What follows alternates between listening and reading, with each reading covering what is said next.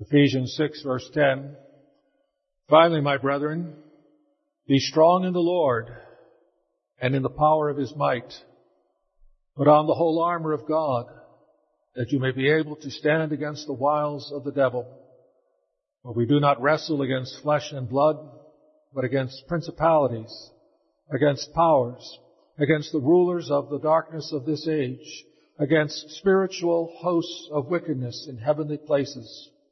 Therefore take up the whole armor of God, that you may be able to withstand in the evil day, and having done all, to stand. Stand therefore, having girded your waist with truth, having put on the breastplate of righteousness, and having shod your feet with the preparation of the gospel of peace. Above all, taking the shield of faith, with which you will be able to quench all the fiery darts of the wicked one, and take the helmet of salvation and the sword of the Spirit, which is the word of God, praying always with all prayer and supplication in the Spirit, being watchful to this end with all perseverance and supplication for all the saints, and for me, that utterance may be given to me, that I may open my mouth boldly to make known the mystery of the gospel, for which I am an ambassador in chains, that in it I may speak boldly as I ought to speak. Thus far, the reading of God's Word, and we want to focus our attention particularly on the opening words. Finally, my brethren, be strong in the Lord and in the power of His might.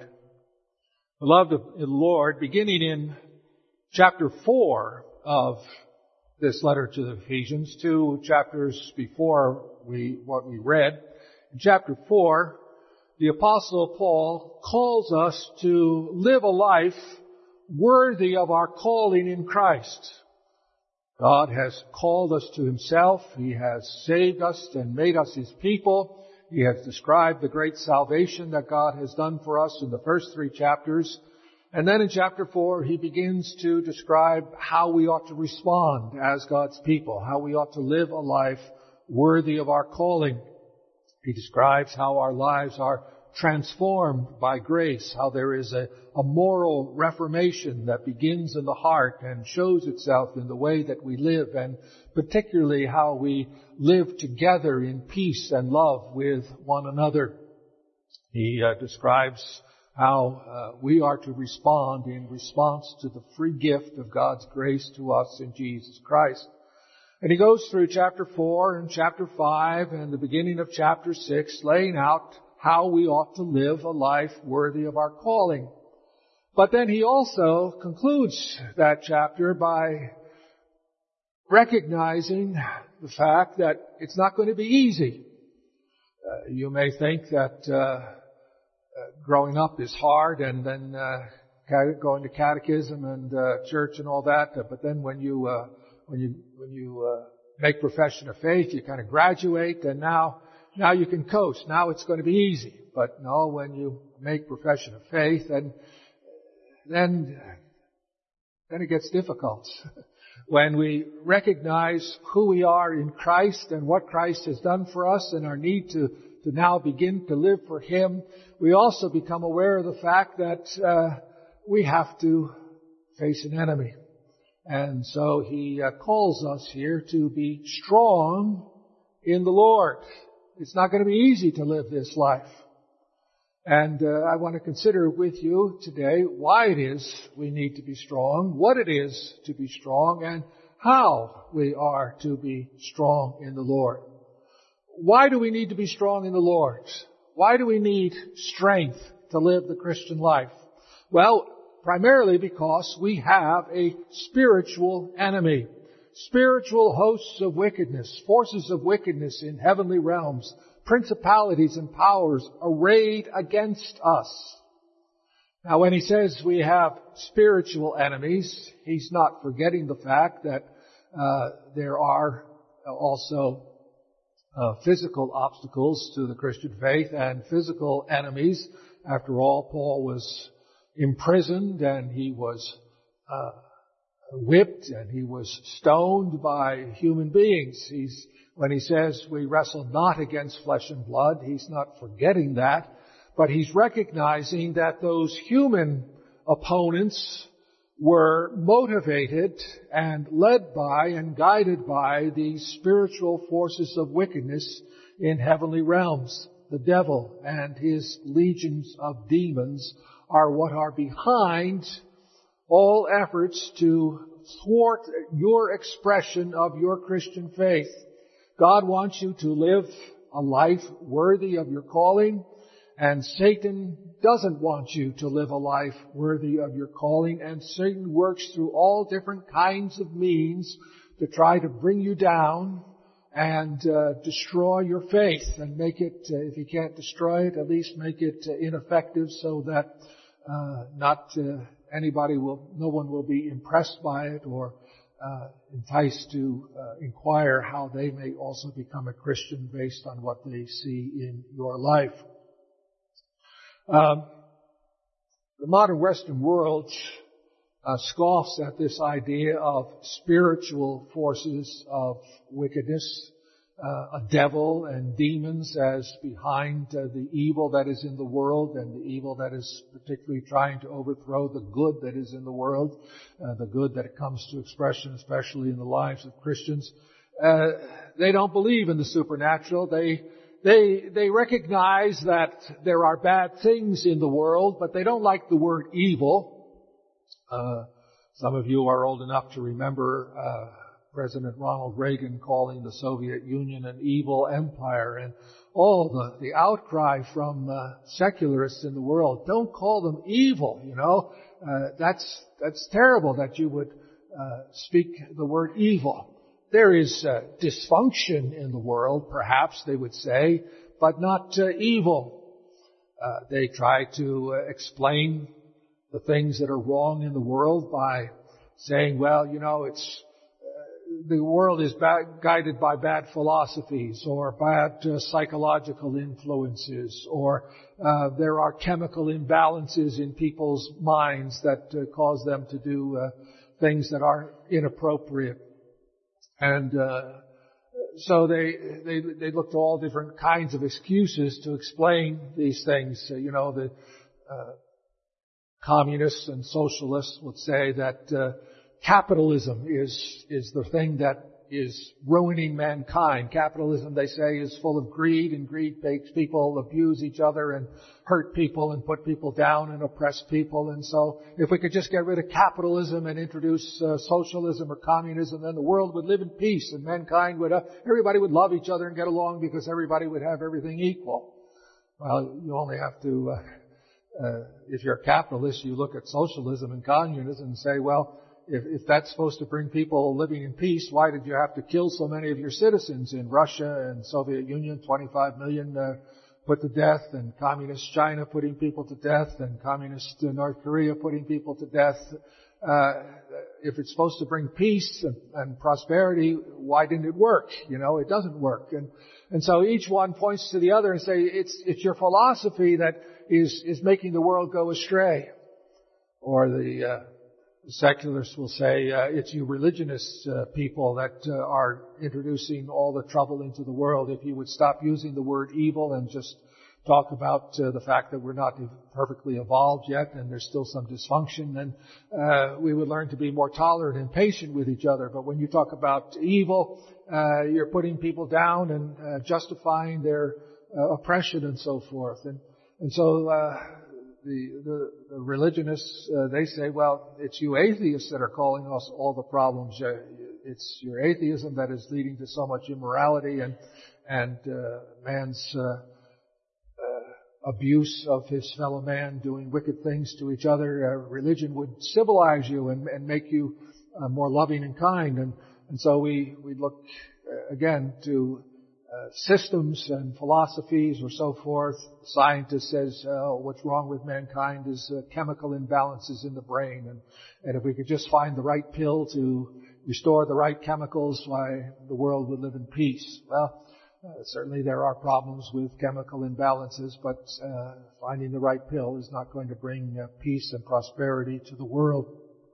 The only adequate explanation for the great evil and wickedness that is evident to all in the world is that God created two creatures with free will. He created angels with free will, and He created human beings with free will. And at first, some of the angels rebelled against God and became wicked and evil, and then enticed the first humans to do the same. And they continue to entice and lead humans into sin. The Bible teaches us that the devil is so powerful that he is more powerful than any creature in heaven and earth, second only in power to God Himself. It says he dwells in heavenly realms. You remember the Hebrews had a threefold view of heaven. There were three heavens in their worldview. The first heaven was the atmosphere around the earth. The second heaven was the what we call outer space, where the sun and the moon and stars are to be found. And then the third heaven, the highest heaven, was where God lives. And when the Bible says that these spiritual forces of wickedness dwell in heavenly realms, it's referring to the first heaven, the atmosphere around the earth. A little earlier in Paul's letter, he says that the devil is the prince of the power of the air.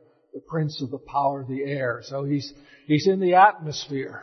He's all around us. He's in the air that we breathe. He's part of our environment. We live in His realm. He's the ruler of the kingdom of the air. Paul uses terms like principalities and powers, rulers of the darkness. The terms are piled up to impress upon us the awesome and extensive power which Satan and his legions wield over the entire earth in the present age. In Luke 11, Satan is referred to as a strong man armed who keeps his goods in peace. That word peace there means that he keeps them in subjection. He prevents them from rebelling. He holds them with an iron grip, kind of like the Roman peace of the first century. It was enforced by Roman soldiers, garrisons of soldiers everywhere.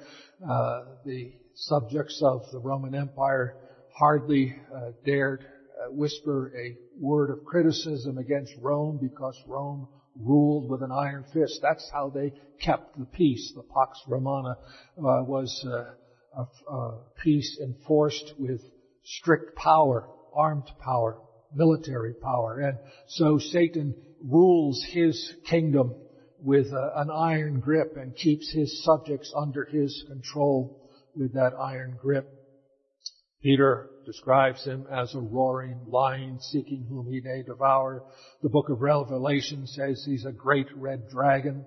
He's to be feared for his craftiness. He's a schemer, a plotter, sneaky and a deceiver, a seducer who preys upon and exploits our weaknesses. He knows what we want and what we desire, and he offers us seemingly painless ways to try to obtain it. He lays snares and traps, including disguising himself as an angel of light. He is the father of lies who twists the truth and contradicts the truth. He seeks to separate us from God's love and God's favor. And as such, he is a murderer from the beginning. He wants to murder us by making us rebel against God so that God will put us to death in His anger. Without help, you will fall before Satan's schemes. In fact, we all have many times. The only way you will be able to resist Satan is if you are strong in the Lord. Now let that sink in for a moment, because this is contrary to what a lot of churchgoers in the world today would like to think or do think. The idea of having to fight the good fight of faith is not a popular idea. Many Christians would like to rise to heaven on flowery beds of ease. Many false teachers proclaim it, that you can have your best life now, that you can have health and you can have wellness and you can have a life filled with abundance. A number of years ago, there was a popular book called The Prayer of Jabez. Jabez is one of those people mentioned in the genealogies in the book of Chronicles and First Chronicles, those long lists of names that are so hard to read. But there's a little note about Jabez, and that he prayed that God would increase his inheritance, and God did. And so the author of this book says, you ought to be praying the same thing, that God would make you rich. God delights to make his people rich. You just have to ask him. Well, indeed, we can and maybe ought to pray that God would increase our inheritance. But our inheritance is not in this world. Our inheritance is laid up for us in heaven and is going to be revealed when Christ comes again in the fullness of his glory. That's our inheritance.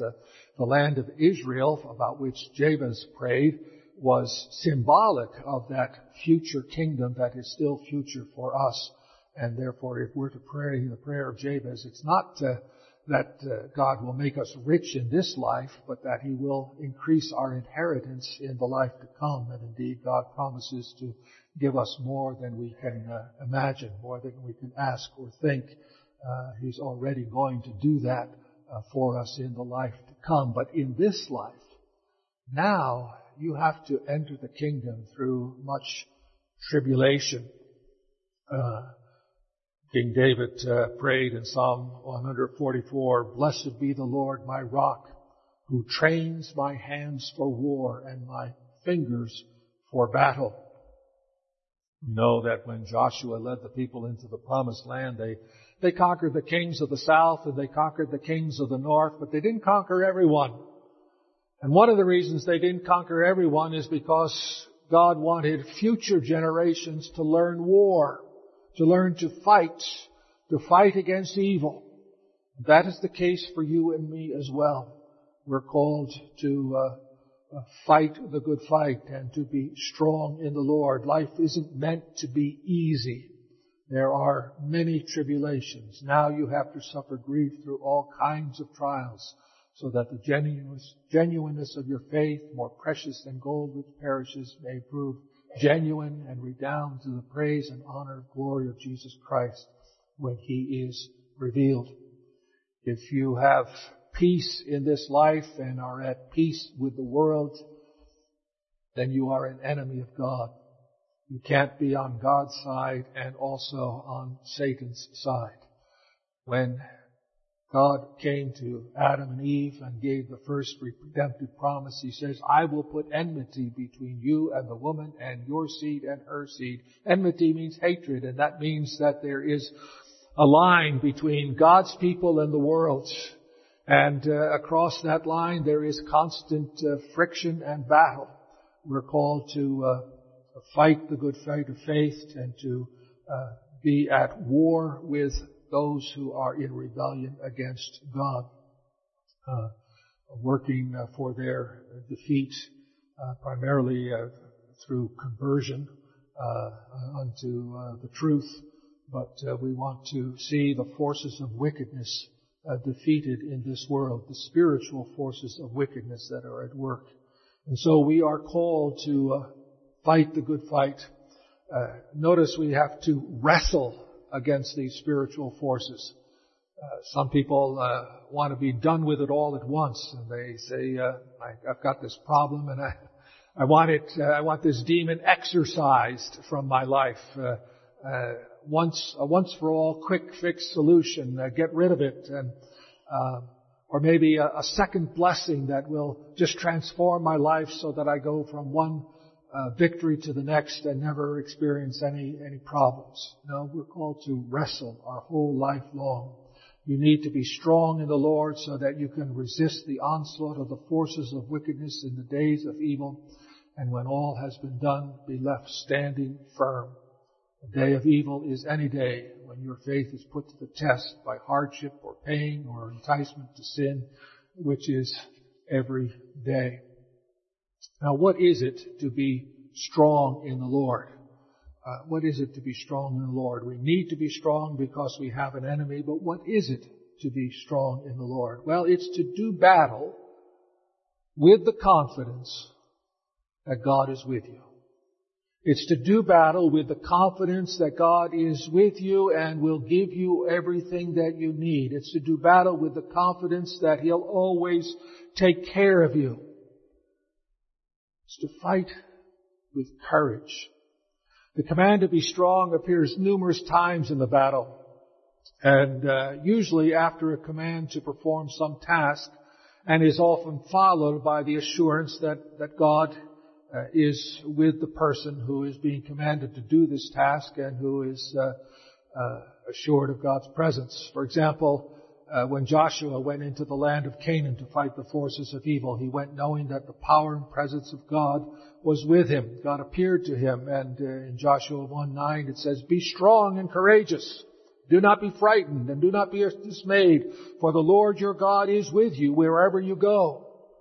Be courageous, and be courageous because you know that God is with you. Wherever you go, I'll be with you. I'll be taking care of you. So be strong. Be strong and courageous. When David was running and hiding from Saul, we read in 1 Samuel 23:16 that Jonathan, Saul's son, came and strengthened him in the Lord. And it says, "And Jonathan, Saul's son, rose and went to David at Horesh and strengthened his hand in God." And how did Jonathan strengthen David's hand? By reminding him, "You will be king." Reminding him of God's promise. David had been anointed by Samuel the prophet to be the next king. David was aware of that. And Jonathan comes and reminds him. Remember what the prophet Samuel said. Remember what God said to you through Samuel, that you are the next king, that God has anointed you. God has chosen you. You're God's man. And that strengthened David to know that God indeed had chosen him. He needed to hear that again. In the book of Daniel, we find Daniel overwhelmed with fear because of the visions of the future that had been given him. And so God appeared to him and spoke to him in Daniel 10 and says, "O man greatly loved, fear not. Peace be with you. Be strong and of good courage." And as he spoke to me, I was strengthened and said, "Let my Lord speak, for you have strengthened me." Be strong. Be of good courage. I'm with you. And as Daniel heard those words from God and believed them, that God was with him, he was strengthened. He got courage to face that awful future that had been revealed to him. The same thing happened to Jesus. Jesus was about to go into the wilderness to be tempted of the devil. And what happened just before that? Well, the heavens opened and God the Father spoke and said, "You are my beloved Son in whom I am well pleased." And in Mark's Gospel, Mark chapter 1 verse 11, we're told explicitly that word was not addressed to John the Baptist. It was not addressed to the crowd. It was addressed to Jesus. The Father is talking to the Son and saying to the Son, "You are my beloved Son in whom I am well pleased." And in the strength of that assurance, he was made strong to go forth and face temptation in the wilderness. One more example, when the disciples were told to preach no more in the name of Jesus in Acts chapter 4 and were threatened with punishment, they went home and prayed with confidence because they knew that God was the creator of the heavens and the earth and had predicted all the things that were happening to them, assuring them that God was in complete control. They remembered the words of Jesus and they were filled with confidence and courage. Courage is not the absence of fear. It's the presence of love. Love that overcomes fear. Perfect love casts out fear. When you know that God loves you and is with you, you can fight with courage. You know, many times soldiers go into battle and do courageous things which surprise even themselves. What makes a soldier courageous in battle? Well, it's not that he's not afraid to die. It's that his love is greater than his fear, and his love casts out fear. He loves his country. He loves his family and their freedom and wants to protect them. And he loves his comrades in arms with whom he's fighting. And so because of his love for them, is willing to go out. And he gets those letters from home assuring him of the family's love for him and prayers for him. And that word from home gives him the courage to go forth and to fight with courage. So being strong in the Lord means having this courage that comes from knowing that God loves you, that God is with you, that He will take care of you. That's what it is to be strong in the Lord. Now, how do you become strong in the Lord? Well, it's not hard to figure out. You should be able to have figured it out already. You have to listen. You have to listen to God. He's speaking to you. He's talking to you. He's telling you of His love for you. He speaks to you in the gospel and reminds you of how much He loves you. He speaks to you at the cross and shows you His love for you. You might say, it would be better if like Jesus, I could hear an audible voice from heaven, or even if I could see some miracles, or He would do a miracle for me in my life, and give me something to prove that He's with me, well, that's not God's will for you. It wasn't God's will for most believers down through the centuries. The time of special revelation were periodic and infrequent, going all the way back to Moses. There were lots of times where people had to live by faith and not by sight. Jesus said to Thomas, after Thomas said, "My Lord and my God," he saw the wounds of Jesus and so forth, and he confessed faith in Jesus, and he said, you believe because you see, but blessed are those who believe and don't see, don't have the opportunity to see. And Peter wrote his first epistle in the first century already, in his lifetime. Though you have not seen Him, you love Him. Though you do not now see Him, you believe in Him and rejoice with joy that is inexpressible and filled with glory. Even in the first century, there were many saints who hadn't seen Jesus and hadn't seen miracles, but even though they hadn't seen Him, they loved Him. Why? Because they had heard. They had heard the good word that God is with them. God speaks to you in the gospel. He shows you His love at the cross. He assures you that by faith your sins are forgiven. You who believe are now clothed in the perfect righteousness of Jesus Christ, and God looks at the believer with the same unfailing love that He looks upon His Son, Jesus. God spoke to you in your baptism and continues to speak to you in your baptism, promising that through faith you are His beloved child. The same assurance that Jesus heard, that assurance is given to you in your baptism. Each piece of armor that Paul describes in this passage, which we're not going to look at now, is describing a message from God. How we are righteous and how we are our blessed hope and so forth, and the shield of faith. Each of these things refers to something that God says in His Word that equips us and strengthens us. In the hours before Jesus was arrested, He warned His disciples that on that very night they would all run away and desert Him. And it wasn't just Peter who said, "No, that'll never happen."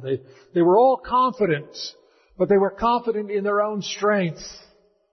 And because they were confident in their own strength failed when Satan tempted them. But had they been strong in the Lord, as they were on Pentecost, having remembered the words that Jesus spoke to them and how everything that was happening was in fulfillment of the words that had been spoken through the prophets and through Jesus, having heard that word and remembered it and believed it, they were courageous and strong to stand up for their faith before a world that hated them and wanted to put them to death. You all are called to live a life worthy of your calling. And the only way you're going to be able to do it successfully is if you remember that God is with you. And the only way to remember that God is with you is to come back again and again to His Word and listen to His Word. Listen to His Word preached to you. Listen to His Word as you read it in the Scriptures. Listen to it as you have family devotions together. Listen to that Word. Remember that Word. Hide it in your heart. Meditate on it day and night that it might be your light in times of darkness and trouble. Remember that word, that God is with you and He will care for you. He has sent His Son, Jesus Christ, to love you and to die for you so that you might be forgiven and make you heirs of eternal life. And with Jesus, He will continue to give you all that you need. Believe that word and carry it with you, and you will go forth strong in the Lord. Amen. Let us pray. Almighty and gracious Heavenly Father, we thank you that you came to Jesus at His baptism and said, "You are my beloved Son, in whom I am well pleased." And we thank you that through the gospel you speak the same words to us today, that we are your children, and that through faith in Christ we are assured of your love always. Help us to be strong in that love, and in that love go forward and fight the good fight of faith, resisting the devil and his legions, and living evermore to your praise, living a life worthy of our calling in Christ. We ask in Jesus' name. Amen.